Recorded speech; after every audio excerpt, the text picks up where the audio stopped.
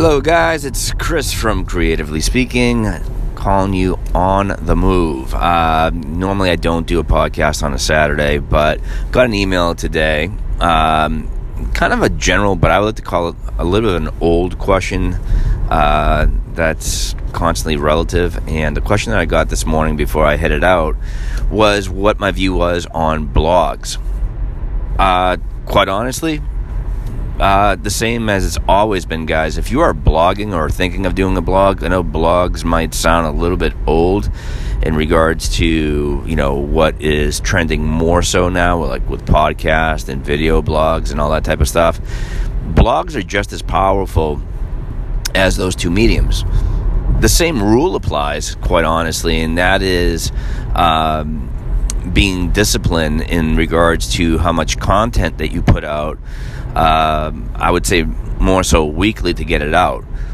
The other thing is that you got to be knowledgeable in regards to what you're going to be talking about and make it somewhat interesting. The thing is that you always have to have the listener, in mind when you're putting the blogs out. It's just like, if you had a retail store, you have to have the consumer in your mind. It's not what you might think might be valuable only, but you have to kind of reverse engineer it. It's like, what do you think the customer or the listener has in mind, and do you think that will be valuable information? The other thing I always say is try to, sway away from talking about personal stuff. You can dabble in it as an experience, or if not, as an example of what not to do as opposed to what to do. Believe it or not, what not to do is more valuable than what to do. Quite honestly, because your listener or your reader is going to say, okay, here's the example that they've laid out as to what has transpired by them going with this angle and how it didn't really work out and what were the cautionary measures and all that. Obviously, if you're a reader of blogs or a listener to podcasts, you want to further jump in and get other examples before you make your decision on one person's opinion on a blog or on a podcast. So as you being the content creator, think of your listener, think of your reader, and place that valuable information. If you got nothing to say, on that particular day, then don't write about it. Don't record it. It's just something that it has to be genuine. Don't just put a podcast or write a blog or do a vlog for the sake of exposure.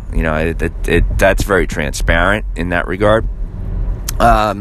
So I always say 2 to 3, blogs a week is nice and healthy. If you want to do it 5 days out of the week, go right ahead. As you might tell for my listeners out there that listen to these episodes, not every single day I put a podcast out. I try to refrain from, putting a podcast on the weekend unless it's something that I think that should be, delivered, just because it's important and I might forget about it, quite honestly. So the key thing is just be disciplined about it. Sometimes, less is more. The other thing to be aware of with blogs, you have Medium, which has really become a very high up on the echelon of blogs. Obviously, WordPress has always been there, but after you write your blog, definitely implement the right keywords that associate with the blog. Do not be vague in that regard. And the other thing is, see where that, do your research on the company that you are going to blog with. Now, I've been doing, my blog, quite honestly, has been Blogger. I believe it's a Google branch. And with that being said, I've been doing it all the time through them. I've touched base with Medium a little bit, liked it, but I always concentrate with Blogger in that regard. The other thing to keep in mind is see where the outreach is, in regards to that, so that way it gives you a better understanding of the platform. Sorry, guys, there's going to be an ambulance that's going to be going right by me. All right.